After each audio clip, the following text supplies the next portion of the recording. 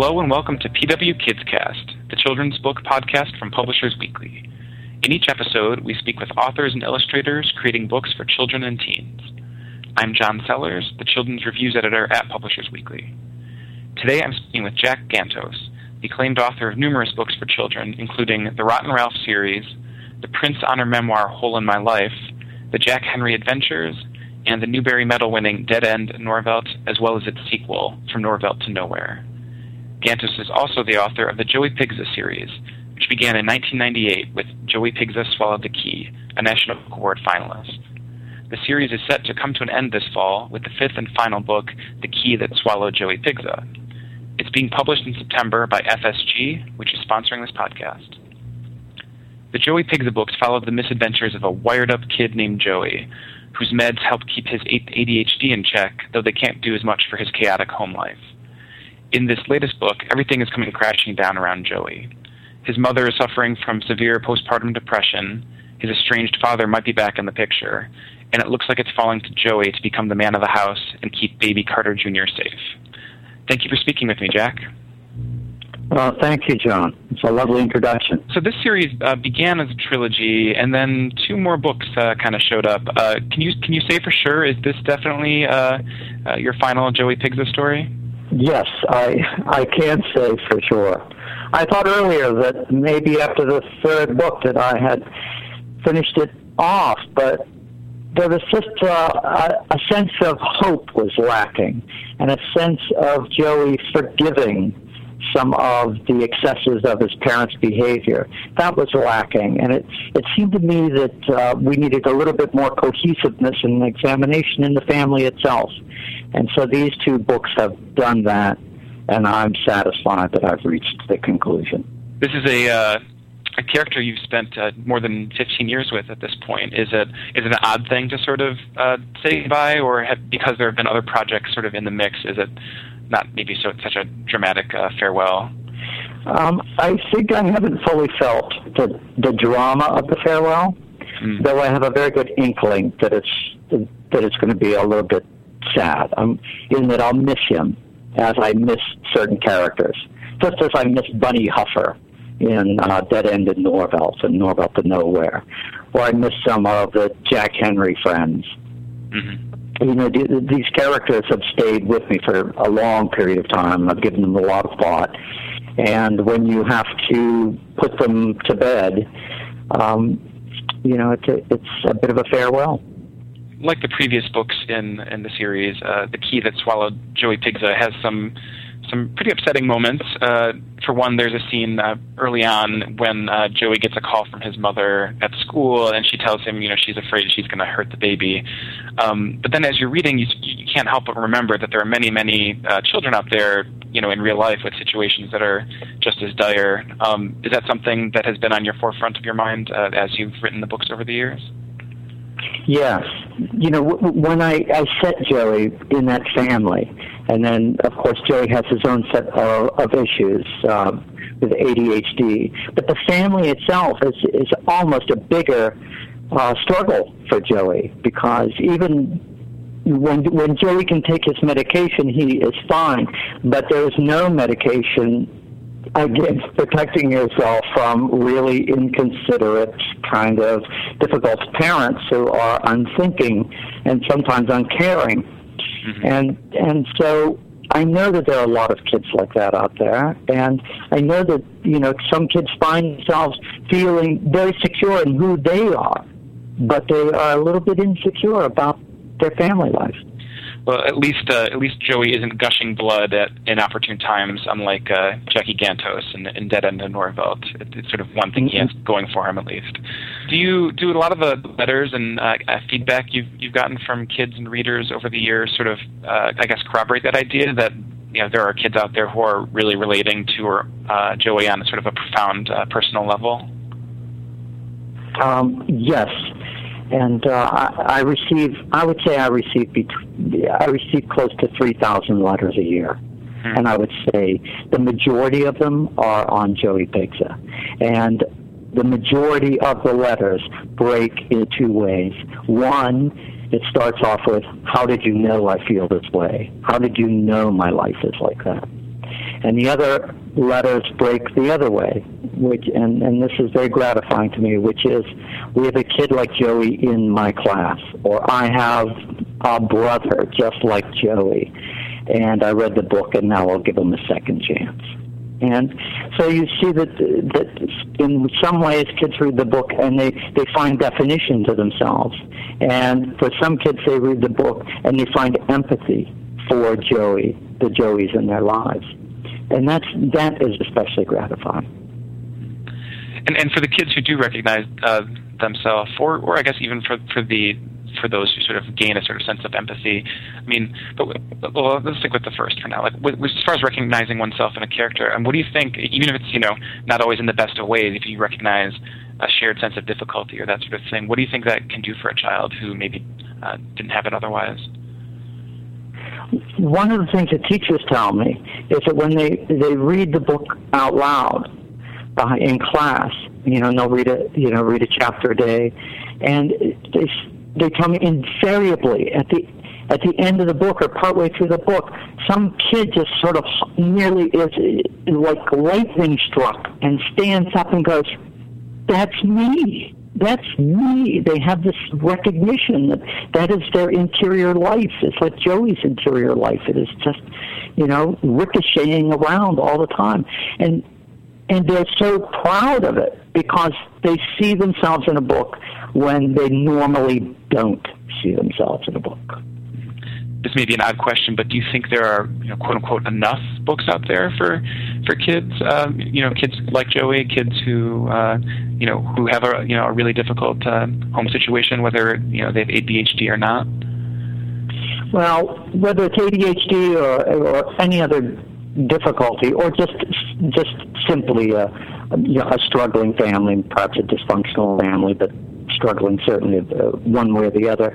I think that there aren't many books out there for those readers, and those books are very good for children to read because it gives them a way to define who they are to themselves, and also a way to begin to negotiate an exit, become stronger, see themselves, define themselves, and then start thinking, what positive things can I do to kind of improve my situation? And so literature has to be, of course, a great story, but sometimes literature can go beyond, can radiate beyond, and really enter the reader and help them steer their lives to a more positive place. Now, a few minutes ago, you mentioned getting somewhere around 3,000 letters a year or messages a year. How do you even begin to keep up with that sort of tide, if you're able to at all? It's very difficult. They come in. Generally, they come in big envelopes. They've gone to the publisher and then they've gathered them all up, and suddenly you see it and you're like, oh my God, here it is. There's like a couple hundred letters in there. And you take them out and you open them, and then you begin to read them. And frequently, the ones that just, kind of get to you, the ones that, give you do something to your heart or do something to your mind or make you laugh out loud. You mark up on them. I write them. I write on their own letters, and then I send their own letter with my markups back on it, like this was really hysterical, or this is great, or I felt that way too, or thank you so much for this comment, and then I try and send some off. I cannot keep up with all of them, but I do try. I do certainly read them all, and I do try and answer the ones that really have affected me strongly. And you've spoken in the past about how this series, and I think even the idea for the character of Joey, partly kind of got its start during a school visit several years ago. Is that something you're still actively making time to do, getting out there and seeing kids in person? Yes. I probably do about 40 school visits a year.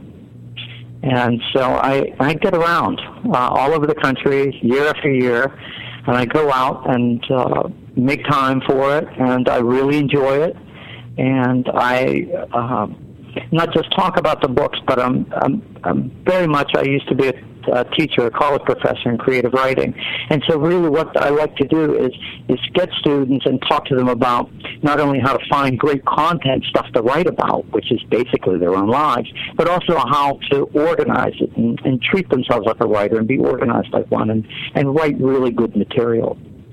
And so it's very gratifying to share with students and give them a very good path and process to become writers themselves.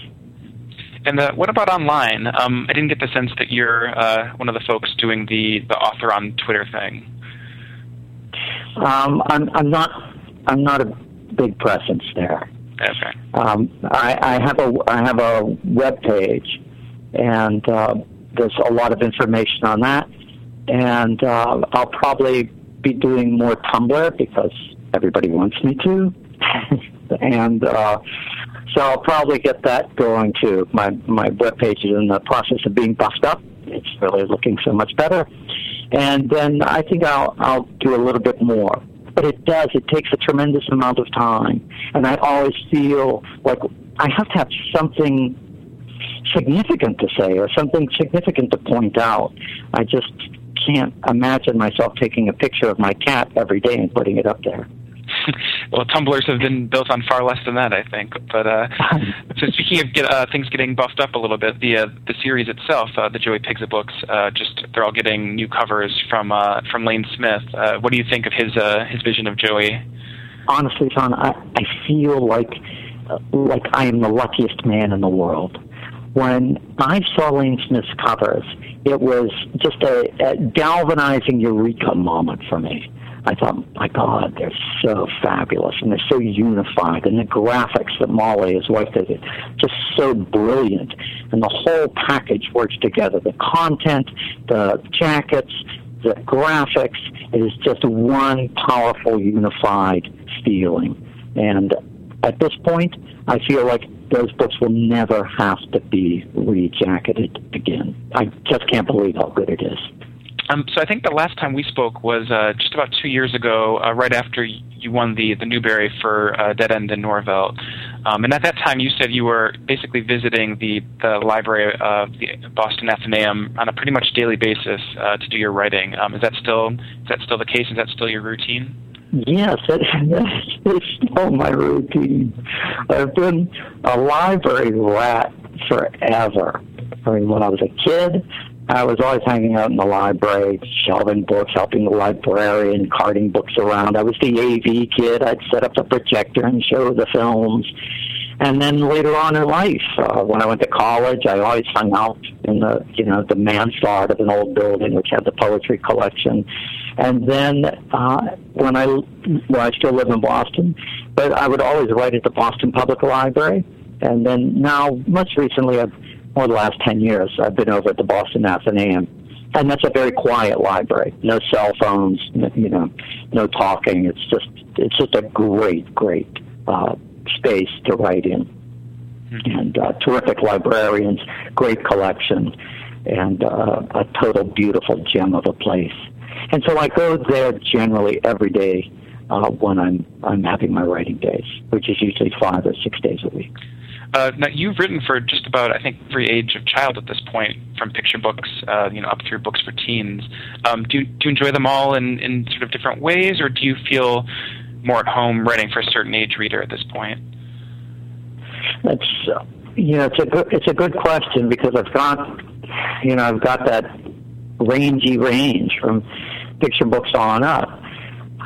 What I find is that I'm allowed to refresh myself. Instead of just being kind of known for one genre, let's say YA, I can write a YA novel, and then I can take a deep breath and then go write a book of short stories for fifth graders, and then I can write a picture book, and then I can move back up into middle school. I can write novels. I can write shorter novels, longer novels, more turgid novels, comic novels. And so it's the range of types of books and also the range of the tone of the books. Whether they're going to be more tragic, more comic, tragic comic. And so I'm always trying to change something from book to book so that I keep myself interested and that I don't feel as though when I sit down to write that I know everything before I even put pen to paper. I love that. Well, I fear it too, but I do love that feeling that you don't know what you're about to dive into when you sit down in the chair. And the characters I feel like you gravitate toward, whether it's Joey or Rotten Ralph or young Jackie Gantos and Dead End to Norville, are these these are characters who are can be considered misfits or outsiders or just plain difficult. I mean, is this your world? Are these your people? These are my people, and I love them. I love Joey. That inner Joey voice just runs through me all the time.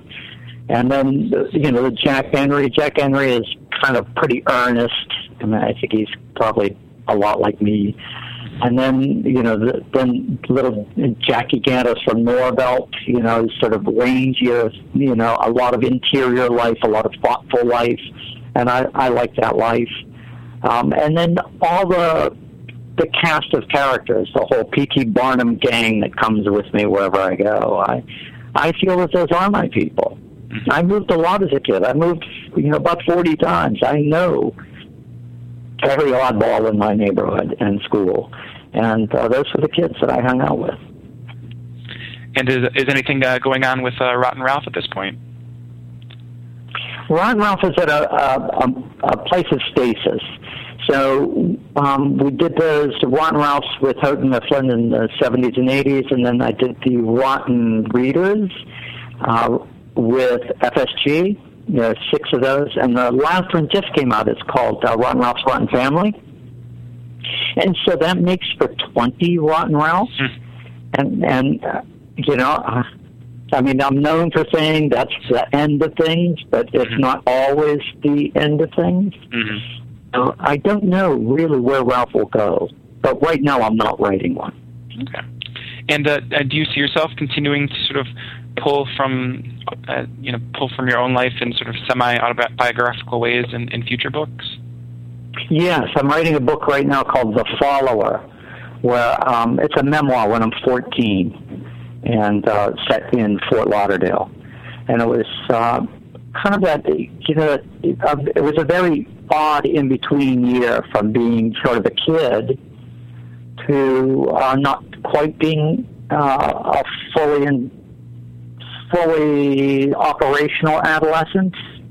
And I was at a very transitory stage in my life and kind of came under the influence of a really interesting character. It's about that relationship. It's about sort of giving myself away and kind of rejecting who I was to become somebody else and put on the cloak of somebody else's personality and try and steal that cloak, but ultimately realizing that I couldn't. And it was both kind of disappointing and also at the same time liberating when I realized that it was just as well that I could be myself.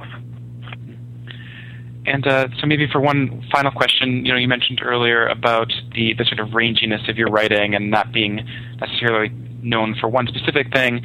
Is there anything that you've maybe never tried to write or something completely different in terms of type or format or subjects that you've never touched but think you might still want to someday? Well, that's a great question. I mean, I think that, when I look into the notebooks, I always have these imaginary novel starts or 2-page little treatments where I'm imagining a particular world or a particular type of character or setting, or I'm trying to rescue a book that I've written that kind of somehow never really worked. It's kind of like a giant crumpled piece of paper. So there are some things that I would like to do, and I think that I'm going to have plenty of time to do them. I have, perhaps some adult material, but I also have some younger, very imaginative material that I want to get at as well, and go back into, let's say, the third, fourth, fifth grade zone as well with some imaginary material. So I think that it's hard to say this, but I think that I'm going to get to the end of my creative life at some point and look back and go, yeah, I pretty much did everything I wanted to do. Knock on wood. Excellent. Well, congratulations again on the new book, and thank you for speaking with me. Oh, well, thank you very much for the time and for the really thoughtful questions. It was great to have the opportunity to answer them. Once again, I've been speaking with Jack Gantos, who's bringing his Joey Pigza series to a close this fall with The Key That Swallowed Joey Pigza, out in September from FSG. Thank you for listening to PW KidsCast.